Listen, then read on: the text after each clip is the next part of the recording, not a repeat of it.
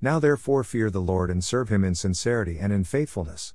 Put away the gods that your fathers served beyond the river and in Egypt, and serve the Lord. And if it is evil in your eyes to serve the Lord, choose this day whom you will serve, whether the gods your fathers served in the region beyond the river, or the gods of the Amorites in whose land you dwell.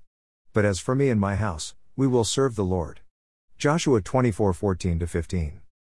Today a prophecy. There are many with comforting words for the church these days. And those words are needed. However, there has been a message which has been neglected for generations, but has been awakened recently. Before and above all things the Lord our God is holy. He is holy in love and holy in wrath. He is not a God united in sin, or in man's opinions, or in man's many interpretations of the holy word of God, nor in worldly views of tolerance. He does not take lightly to those who twist his words to fit their opinions or to fit the culture. Our God is supreme. He never lies and never makes a mistake. He is never wrong. Therefore know today that we reap what we sow. That we will be accountable for the truth we know yet refuse to speak or act upon. The Spirit grieves that many of his children are too busy with playing the games of this world. Busy, distracted, and compromised. Therefore today, if there are any hindrances which are clinging to you, which are keeping you from loving your Lord with all your heart. If there is unrepentant sin.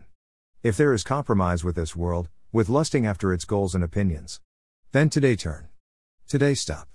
Today put aside. Even career. Even family and friends. Put aside what drags you away from seeking first the kingdom.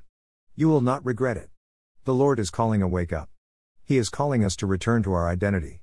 If you declared you are his. Remember and choose this day to serve only one God.